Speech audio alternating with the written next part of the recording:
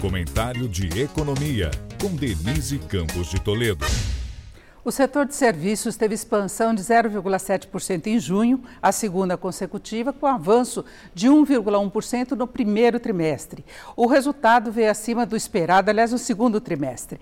Esse resultado acima do esperado parece até contraditório em relação à queda por 2 meses registrada nas vendas do comércio e muito atribuída à inflação e à perda do poder de compra dos consumidores.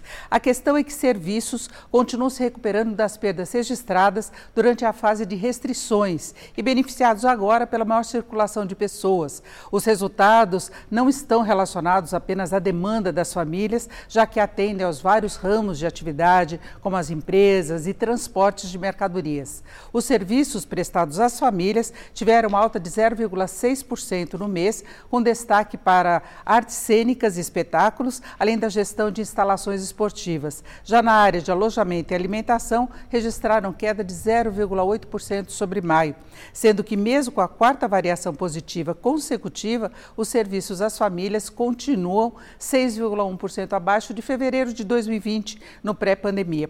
Portanto, os dados de comércio e serviços não são tão contraditórios assim.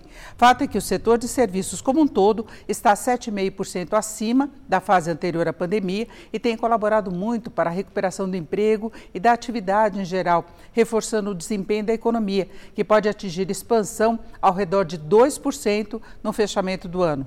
Pelos dados setoriais já disponíveis, o PIB deve ter tido um crescimento de cerca de 1% no segundo trimestre. Denise Campos de Toledo para o podcast do Jornal da Gazeta.